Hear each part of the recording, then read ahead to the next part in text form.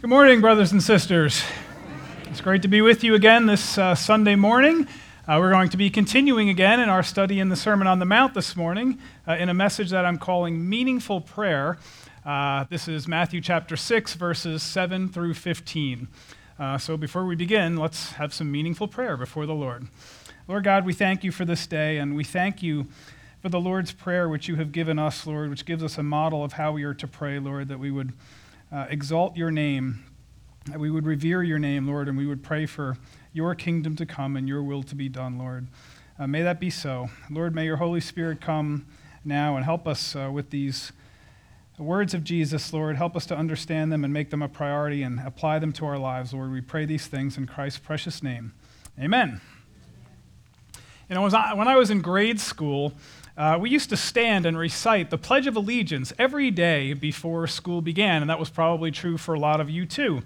And most of us can recite it from memory, so I invite you to join me. I pledge allegiance to the flag of the United States of America and to the republic for which it stands, one nation, under God, indivisible, with liberty and justice for all. That's amazing. We all still remember it because we've said it so many times that we've memorized it and it's ingrained in us. But I can tell you that as a 10-year-old kid, standing and reciting the Pledge of Allegiance meant absolutely nothing to me.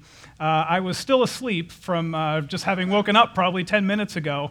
And so that's kind of how words can be if we repeat them often and we don't really think about their meaning too many times. Kids in school today, of course, should be taught the Pledge of Allegiance, and they should be taught its origin and what it means and why we say it. But if they're not, then it would be just an exercise for me where we just stand up, we say these words, and sit back down again, and it doesn't mean anything to us because they're words without thought, without meaning, or without feeling. Well, Jesus was concerned that people prayed without thought, without feeling, and without meaning too.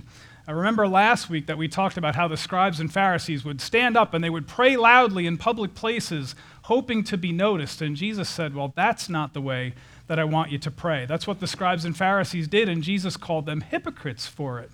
So that's one way that we're not supposed to pray. And another way of meaningless prayer is endless repetition, where we just say the same thing over and over and over again. And so that's another way to pray without any meaning, and we want to look this week about what Jesus said about that before we actually look at the Lord's Prayer, as I hope that we learn to pray meaningful prayers this week. So let's read verses 7 and 8. And when you are praying, do not use meaningless repetition as the Gentiles do, for they suppose that they will be heard for their many words. So do not be like them, for your Father knows what you need before you ask him. So meaningless repetition. The Gentiles would pray the same thing over and over and over again, repeating the same phrases and the same words. And the reason that they did this was because they prayed to gods who were busy out partying, they were eating, they were drinking, they were indulging in other kinds of pleasure, they were sleeping, they were engaged in war, they were doing all kinds of things. They weren't paying attention to their prayers, and so they continued to pray these prayers repetitiously over and over again on the off chance that perhaps one of their gods might happen to be paying attention to them at that one particular time. So that is endless repetition. The Gentiles didn't understand that the one true God loves them and longs to hear their prayer, and so they had a wrong perception of who God is. And so Jesus exposed this wrong way to pray, and he corrected them so that they would pray the right way. Now, this word for meaningless prayer, some translations say empty phrases, is the Greek word batalageo. And this word is used only here in the entire Bible. And in fact, it's not used anywhere else in all of Greek literature. And so it's hard to find out what a word means when it's only been used one time. The experts tell us that it means empty phrases, meaningless repetition. And so it's used here just to describe a prayer that is full of words, but has no thought or meaning behind those words. In the church that I grew up in, I used to have to go to confession every now and then, and after my confession was done, the priest would tell me to go out and sit in one of the pews and say 10 Our Fathers. And I can tell you that when I went out and sat in the pews, those 10 Our Fathers were about as batalegeo as any words could ever get. They meant absolutely nothing to me. I looked at the Our Father as a punishment, and so I would just plow through the 10 Our Fathers as fast as I could and then get on with the business that I had planned for whatever that day was. So I prayed those prayers without any realization of the depth of meaning that these verses hold. And so we can pray very meaningful prayers like the Lord's Prayer, but if we do it repetitiously, without thinking about the words and the meaning, we're really missing the whole point. If we repeat these prayers flippantly, without really attributing to God the glory that he deserves, then we're really not praying the way Jesus wants us to. And that's why a lot of churches choose not to have a very liturgical kind of format, because sometimes liturgy, when we repeat it over and over again, it can lose its thought and meaning. And I'm not saying that there's not a place for liturgy in church. I think that if we are praying these prayers with meaning and thought and feeling, then yeah, there's great value to these things. But the danger is that they become thoughtless. We just repeat them without thinking about what they mean, without engaging our whole hearts and minds. So God is certainly not impressed by the length or the eloquence of prayers. We know that. But God is concerned. He does care about the attitude of our hearts as we pray these prayers. And so Jesus said, "Do not be like them."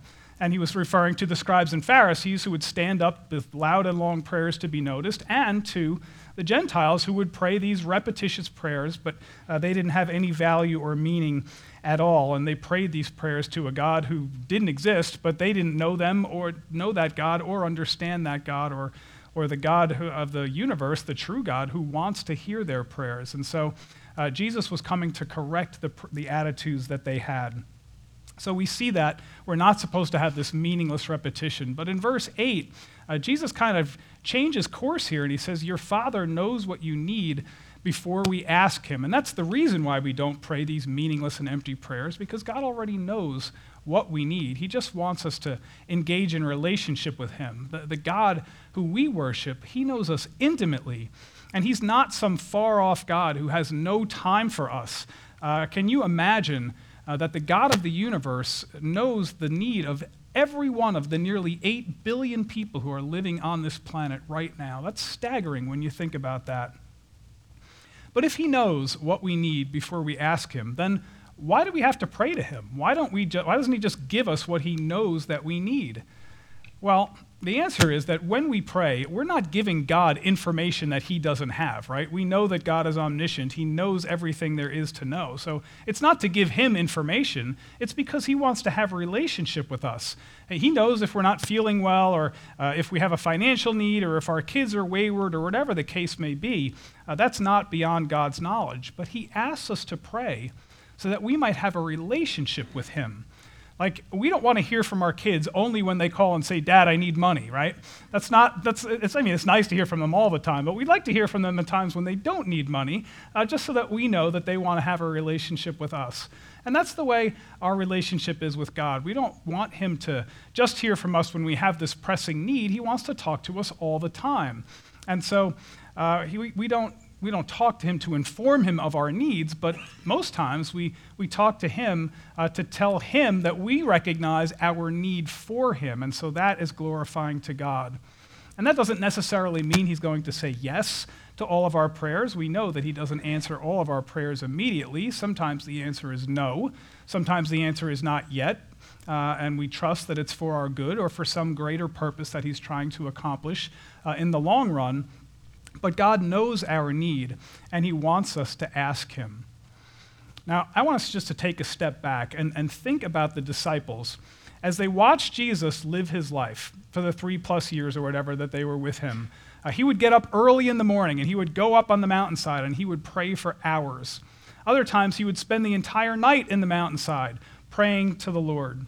And they were probably thinking, what is he praying about hour after hour up there? Doesn't he run out of things to pray about? Or how can this man function without sleep? He never seems to need sleep.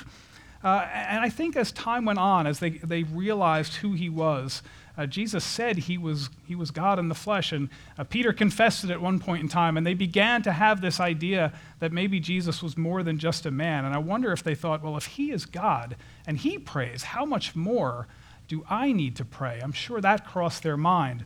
Or maybe his prayer life is related to the holy life that he lives. Maybe there's a connection between these two things.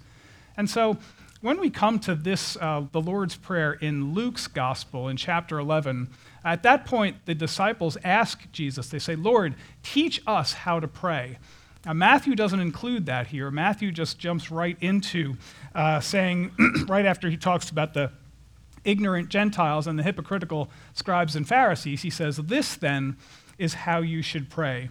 And then he gave them the Lord's Prayer. So we'll talk about the Lord's Prayer, but before we dive into that, I just want us to make a couple of quick observations about the Lord's Prayer before we talk about it. And the first one is this, that probably more properly it should be called the disciples' prayer, because this was a prayer that Jesus gave to his disciples, that they should pray this prayer. It wasn't a prayer that Jesus would pray. I think probably the Lord's Prayer would more properly be found in John chapter 17, where Jesus prays for his disciples and prays for those who would believe it because of his disciples. I think that's more appropriately the Lord's Prayer. I would call this the disciples' prayer.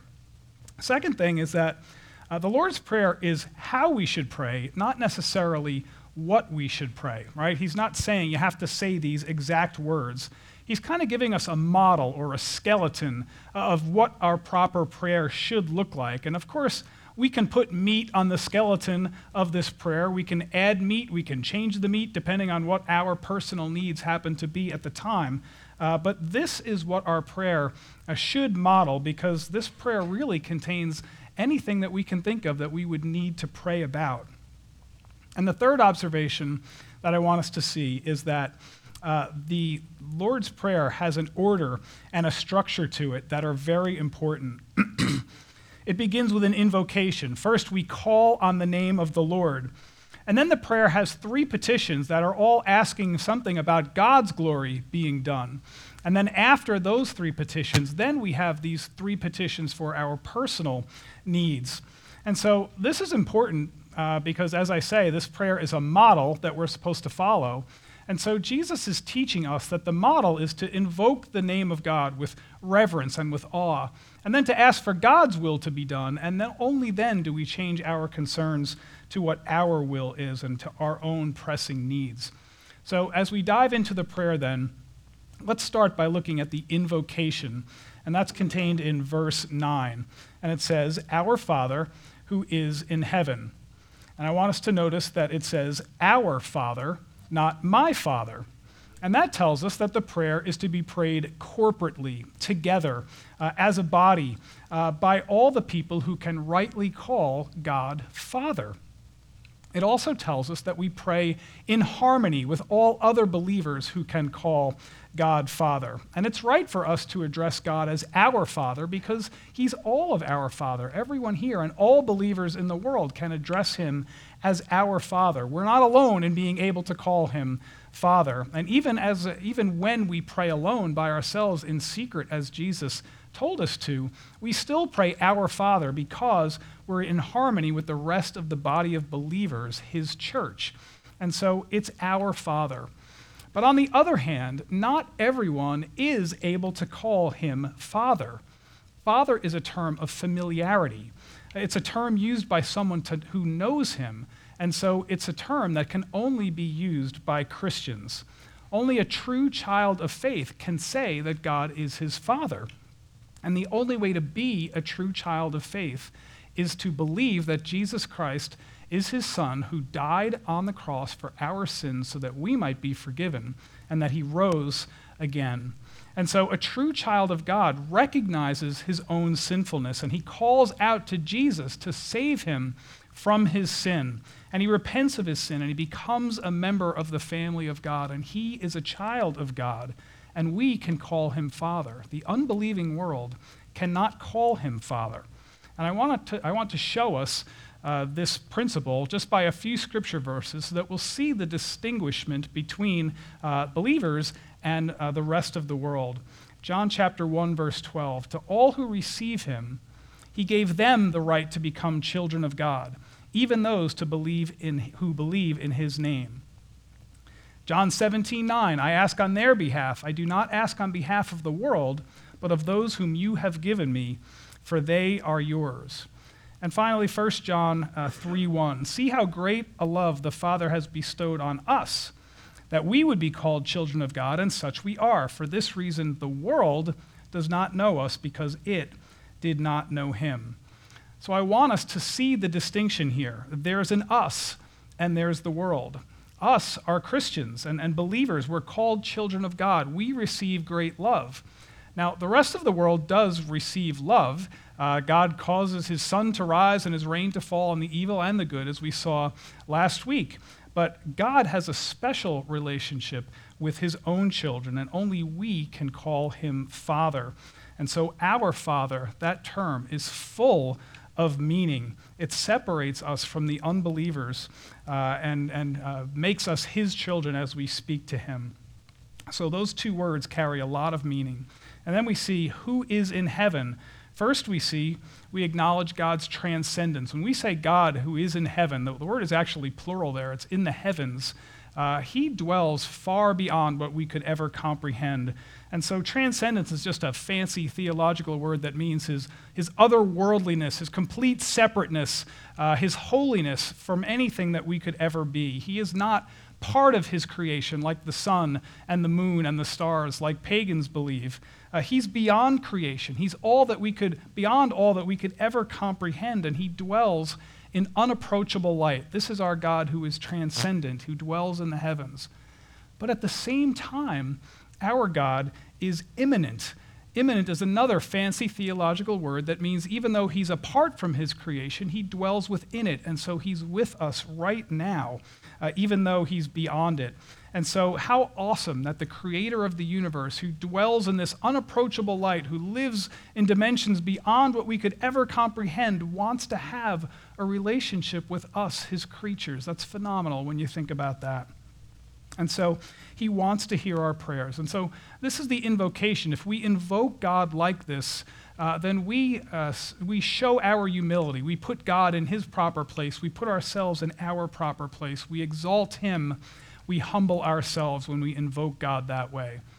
Now, when we speak to each other, I think it's interesting now in this day of social media and texting and emails. When I get an email, normally there's no, good morning, Bob, I hope you're having a good day today, and then into the text of the email. Normally it's just, I need this, could you get this done for me, right? That's the way emails and texts go this day. And, I'm not a very formal guy. I don't need you to send me a greeting when you start an email to me, but I just think it's interesting that sometimes we address God that way, like we might address each other. And the point of this invocation is to show us that when we address God, there has to be some level of formality and reverence and awe when we come before a holy God and speak to him. He wants to speak to us, but yet it's necessary that we speak to him recognizing who he is.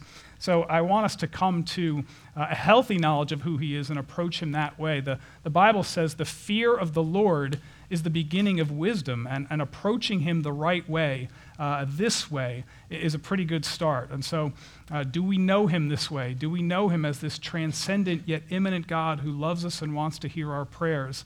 And do we address him this way, giving him the respect, reverence, honor, and awe that he is due? So that's the invocation. And then the three petitions that follow next are prayers for the glory of God, and we see them in the second half of verse 9 through verse 10. The first one is this: hallowed be your name. The word hallow comes from the Greek word hagiazo, which means holy, reverent, set apart, completely other. It's the same Greek word that the word sanctify comes from. So when we say be sanctified, that means to be set apart, to be holy, to be given to a particular purpose that God has for us. So it means when we're talking about God that we set him apart, we treat him as holy, otherworldly, completely different from how we are. And that's how we want to treat him. We want to reverence his name. And so our prayer is that not only we as believers would reverence and hallow his name like that, but we want the whole world to hallow his name like that. when we call on God, we need to recognize that God loves us and he's our friend, but he's not our bro and he's not our buddy. He's holy God, and so we need to address him as so, and we hallow his name because he's holy God. But when we say, hallowed be your name, we're not only asking that believers would hallow his name, but we want the unbelieving world to hallow his name too, and how the world would be changed if the world hallowed his name as it should. And believers, it's our job to lead the way. When we pray and we ask that the name of the Lord be hallowed, well, we need to commit to living a life that hallows his name. And so we do that, as we've learned already in the past few months studying the Sermon on the Mount. We do this by following the Beatitudes. We are poor in spirit. We mourn our sin. We're meek. We are hunger and thirst for righteousness. We are pure in spirit. We are peacemakers, and we're merciful. All of these things are things that show that we are children of God and that we do hallow his name. And so we're to be salt and light to this world that needs it. And we pray that as a result of how we live out our lives, that the world would hallow his name the way it should. And we should have great passion and long for the day that the whole world would recognize God for who he is and reverence his holy name. So we hallow his name. And the second petition is that we ask that his kingdom come. Now, there's a lot of meaning in these three words. There's an already sense to this verse, your kingdom come. Jesus has already come, and he's already ushered in his kingdom in one sense, in the sense that he's already come. And he's also left us with the Holy Spirit to those who believe. And so the kingdom grows in us as the Holy Spirit does his work in us and as we do our work in other believers. So we have this already aspect to the kingdom coming, and we exist now as his church. But then there's also this not yet aspect to his coming. And so before he comes, we are praying that one by one, as we as believers, as the church, go out and speak to the unbelieving world, that they would come to a saving knowledge of the Lord Jesus Christ. And so his kingdom would grow in individuals, one person at a time. And then there's also this when he comes aspect that hasn't yet been fulfilled. When Jesus comes again, he's going to put an end to the evil in the world, and he's going to sit on his throne. And a Christian can long for that day when Jesus comes again. We can pray this prayer with great passion and desire because we don't fear Jesus is coming again. He's coming with judgment for some, but he's not coming with judgment for us because we have believed in the name of his Son, and we believe that he died for our sins and rose from the dead. And so when Jesus comes, that's going to be a time of great celebration for us. And so we ask for the kingdom to come because we know we've been forgiven by his blood. And then there's this third petition that says, your will be done on earth as it is in heaven. And this petition really flows right from the previous petition. When his kingdom comes, of course, his will be done on earth as it is in heaven. Now, we live in the time that is known as the time of the ruler of this world, and that's Satan. And God has allowed Satan to have a certain amount of freedom on earth at this particular time. In heaven, of course, God's rule is done perfectly, but on earth, Satan has been given this freedom, and God has a plan and a program for dealing with sin and death and Satan. But for the time being, it's not his desire that Satan should be vanquished just quite yet. But when he comes, his will be done, and all unbelievers and Satan and all demons and everyone else who is opposed to his kingdom will be cast out of his kingdom. But for now, satanic opposition on the earth is great. Do you need to see the news from any day to know that that is true, right? Satan is alive and well in the world today. And if that wasn't true, if there was no satanic opposition to God, then this prayer would not be necessary. Of course, God can crush Satan under his feet any time that he wants to. And so the prayer is that God would crush Satan under his feet, and then that he would have the same unopposed dominion on earth today as he does in heaven today.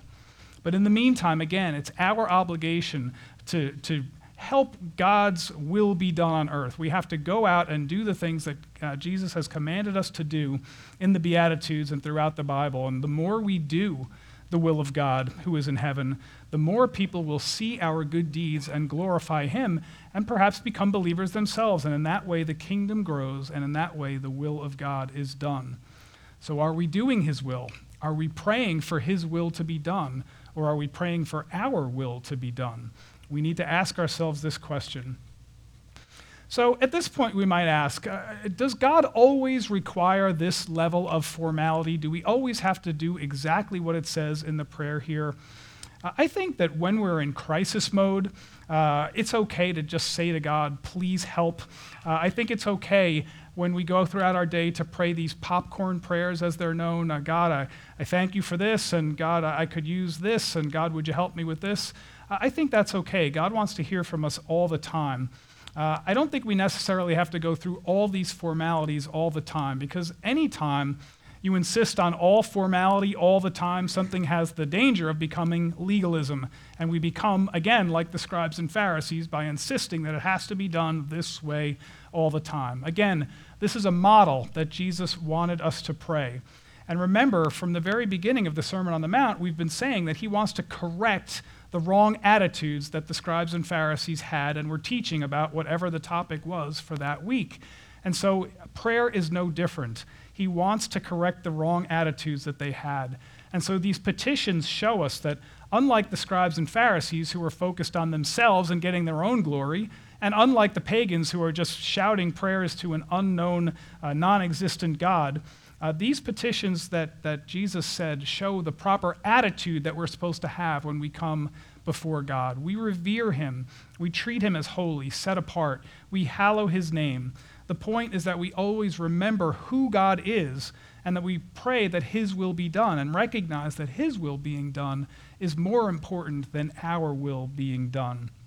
So if we keep those things in mind, we'll not have to have this legalism in our mind. This is a model, the way Jesus wants us to pray, the way he wants us to approach holy God, not like the scribes and Pharisees, not like the pagans, but like people who know him and treat him with reverence. So that's the invocation, and that's the first three petitions. Now, let's talk about prayer for personal needs. And the first prayer that we see is in verse 11, and that is for our provision. It says, "Give us this day our daily bread."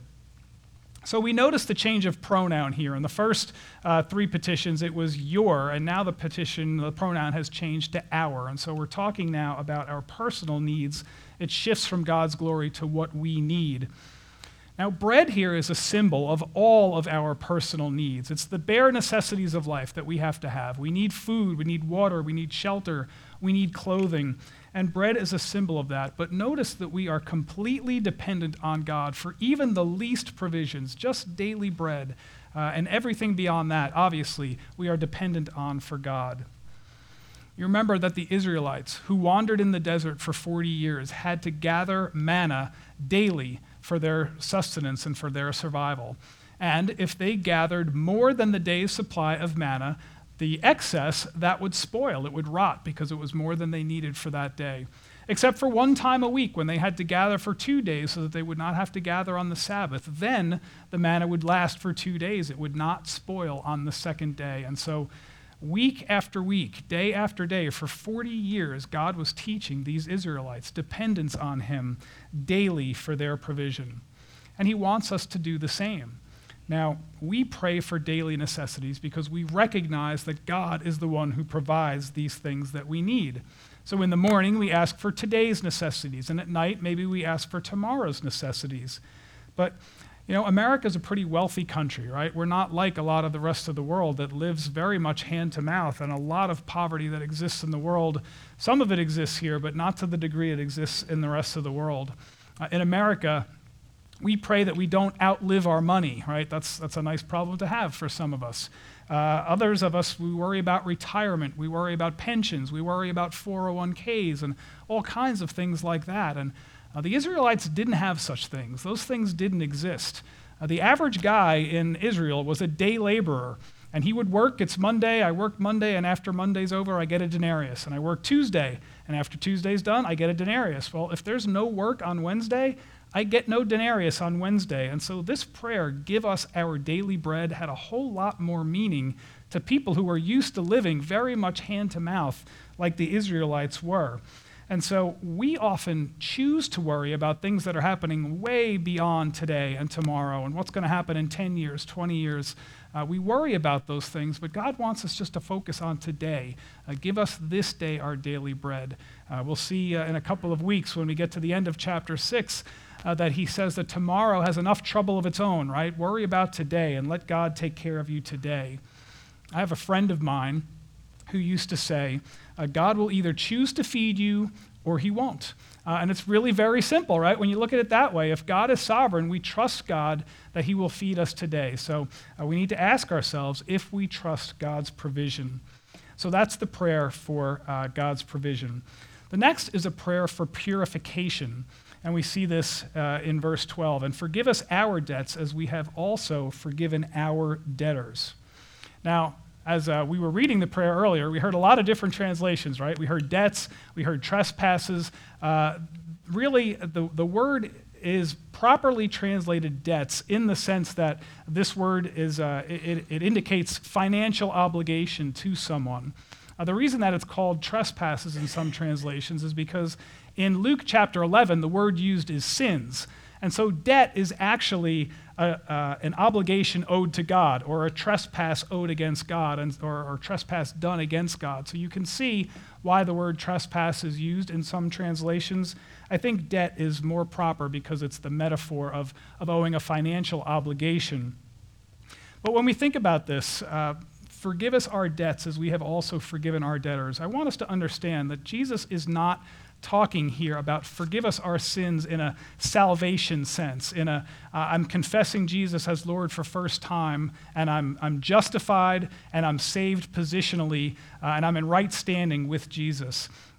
He's preaching to believers, remember that. So he's not talking about that kind of forgiving our sins. He's talking about forgiveness of sins after we have sinned, after we have been saved. And so this is a daily thing. Just like we're praying for daily provision, we're praying for daily purification of our sins.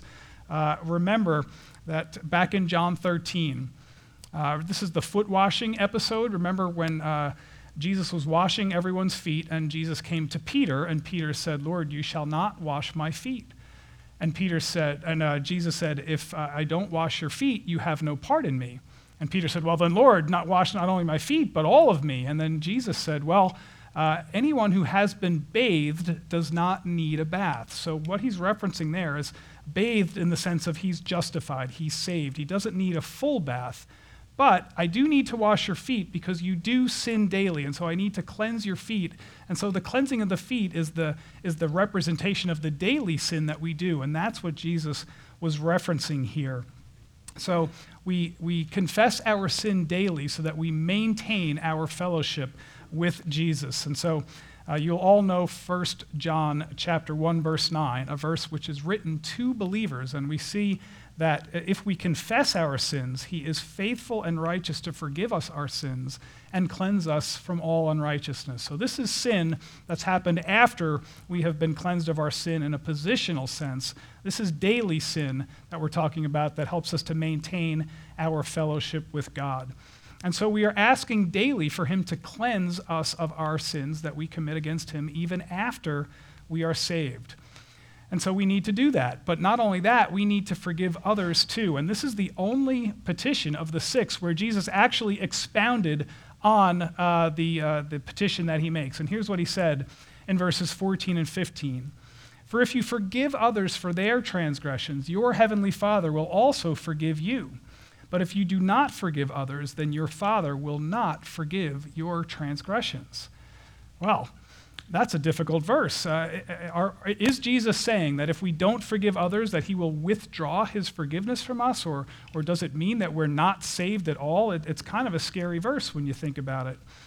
But that's not what Jesus is saying.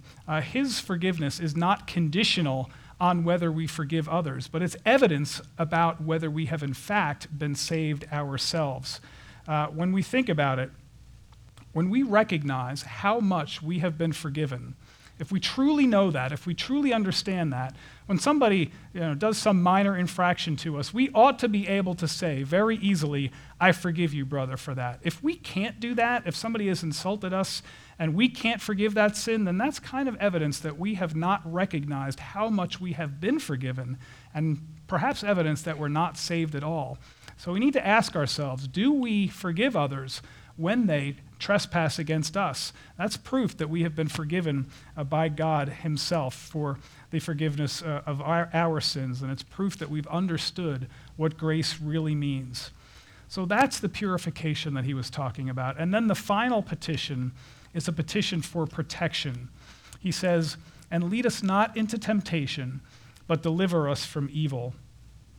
This is also a difficult request because we know that God doesn't lead anyone into temptation, right? The Bible tells us that. So why do we have to pray this prayer? Well, remember that even though God doesn't directly lead us into temptation, he does allow Satan to tempt us. And he does test us from time to time. Surely Abraham was tested when he was asked to sacrifice Isaac. So God may test us to see how loyal we will be to him. And he may allow Satan to tempt us, but when Satan tempts us, it's not for our good like God's testing is. When Satan tempts us, it's for our destruction. And so we're asking God not so much to spare us from his testing, which ultimately would be for our good, but we are asking him to have Satan, and that God would not allow Satan to lead us into situations where we are likely to fall. And now the other side of the coin is that we're asking that we would not be led into temptation. Now we're asking that we also be delivered from evil. The Greek literally says the evil. So your translation may say the evil one, meaning Satan, or your translation may say evil, which means evil in general, which may incorporate different types of evil than what Satan brings. There's other evil in the world as well. But when we're talking about that, the first petition is that we would not be led into temptation. But secondly, if we should happen to fall into temptation, then this is a petition for rescue, that God would deliver us, that he would rescue us from the evil that we have fallen into by falling prey to Satan's temptation. And so this prayer really shows our humility. It shows that we recognize that we have no ability to stand against Satan on our own. We are not powerful enough to resist his schemes. And it shows that we are fully dependent on God for his protection and for his rescue if we stumble and fall. So we could boil this final petition down into a few statements. I think we could say, never boast in your own strength. Never voluntarily follow temptation where it might lead. Pray against Satan's temptation. Pray for strength in times of testing, and pray for rescue if we should fall into the temptations and the traps that Satan has set for us. So that's the Lord's Prayer. And we think about, this is a great prayer. It's a model prayer. What do we do with this prayer? Do we pray it every day? Do we pray it every week? I think that what we have to recognize, again, is that this is a model prayer, and that Jesus was trying to teach them how to pray so that their prayers would not become empty phrases and meaningless repetitions. So I have an exercise for us, a way that we can do the same thing to prevent our prayers from becoming empty phrases and meaningless repetition. Because any prayer that we memorize and then repeat, really runs the risk of becoming stale. So I want us to look at the invocation, look at the three prayers that are directed to the glory of God and the three prayers that are for our needs, and then write an outline for how we're going to pray in the future. And this is something that you can use for the rest of your life if you're willing to do this exercise. The outline is the skeleton of the prayer. And like I said earlier, you can always add meat, take away meat to the bones of this skeleton depending on what your needs happen to be at that time. But this is how I did it. It might look something like this when you do it. When we do our invocation, we say, Our Father who art in heaven. You could say in your own words, just call on the name of the Lord in reverence and awe, however that might look to you, using whatever words you choose to do. And then the petitions, hallowed be your name. Just remember who God is in all his splendor and all his wonder, and magnify and exalt the name of the Lord and his Son, and remember that you are his humble servant. So we hallow his name. And then next, we say, your kingdom come. What does that mean? In your own words, just pray that the Lord's kingdom be magnified on earth in our hearts as we go and evangelize to other believers or to unbelievers, as we pray that the kingdom grows through other believers. Pray that the Lord Jesus would come soon and establish his kingdom on earth. And then the third one, pray that your will be done on earth as it is in heaven. Again, just ask that God's work be glorified, that he would be magnified on heaven by believers doing God's will, and that God would crush satanic opposition to his program, and that the earth would look like heaven looks today, where God's will is done without opposition. And then the three petitions for our own particular need. This would be the place where we pray for our own needs and the needs of others. So if you have a prayer list, that's great. You can pray them here. These are the needs. Pray that the Lord would always continue to provide, as he always has in the past, and help us to worry not about the things that we can't control, but to trust God with all outcomes. And we can pray that prayer for ourselves and for others. Forgive us our debts. This is where we pray for restored fellowship with God. When we've sinned against him, we come to him in a prayer of confession and restore our fellowship with him. And we can do this with others too. If we know we've sinned against someone else, this would be the time where we could think about how we're going to approach that person and gain restoration with that person. We recognize that we sin daily. We remember to ask the Lord for forgiveness, and we thank him that even though we still sin, we have been washed clean by the blood of Jesus, and we know for certainty that our eternity in heaven is secure. And we thank him that by confession of our sin, he restores our fellowship with him, and we pray that the Holy Spirit, by his power, that we would forgive others as well. And finally, that he would lead us not into temptation. This is where we pray for protection against Satan and the evil in the world. We pray that we would be fully dependent on God, that we would never stray from God and think that we can handle this particular thing on our own. We don't need God for this. We'd never be that proud to think that we can stand against Satan by ourselves. And we pray that we would endure God's testing for our benefit. So it's a very simple outline and a model that you could follow, that I can follow every time that I pray. And I pray that it's not meaningless repetition. And that's the idea of it, because we're trying to get our hearts and minds fully engaged with God every time that we pray.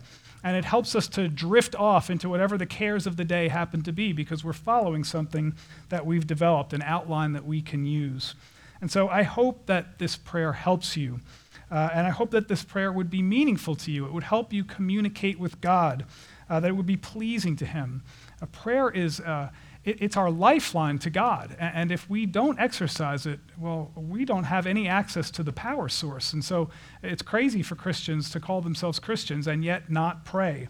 So I pray that your prayers never become empty and meaningless. And I pray that this prayer will always glorify God and deepen our relationship with him. Amen.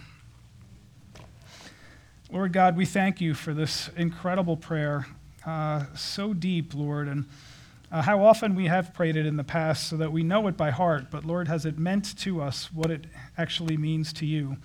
Lord, have we used this model prayer so that you would be glorified, Lord, and that you would be hallowed, and that your kingdom would come, and that your will would be done, Lord, on earth as it is in heaven. Lord, I pray we look at this Lord's Prayer with new meaning today, that we see things in it that we've never seen before, Lord, that we recognize that this prayer is not something just to be rattled off, but it would be something that we would think about deeply, Lord, and that we would use it for your glory, Lord, and for your honor. Until Jesus comes again, we pray in his name. Amen.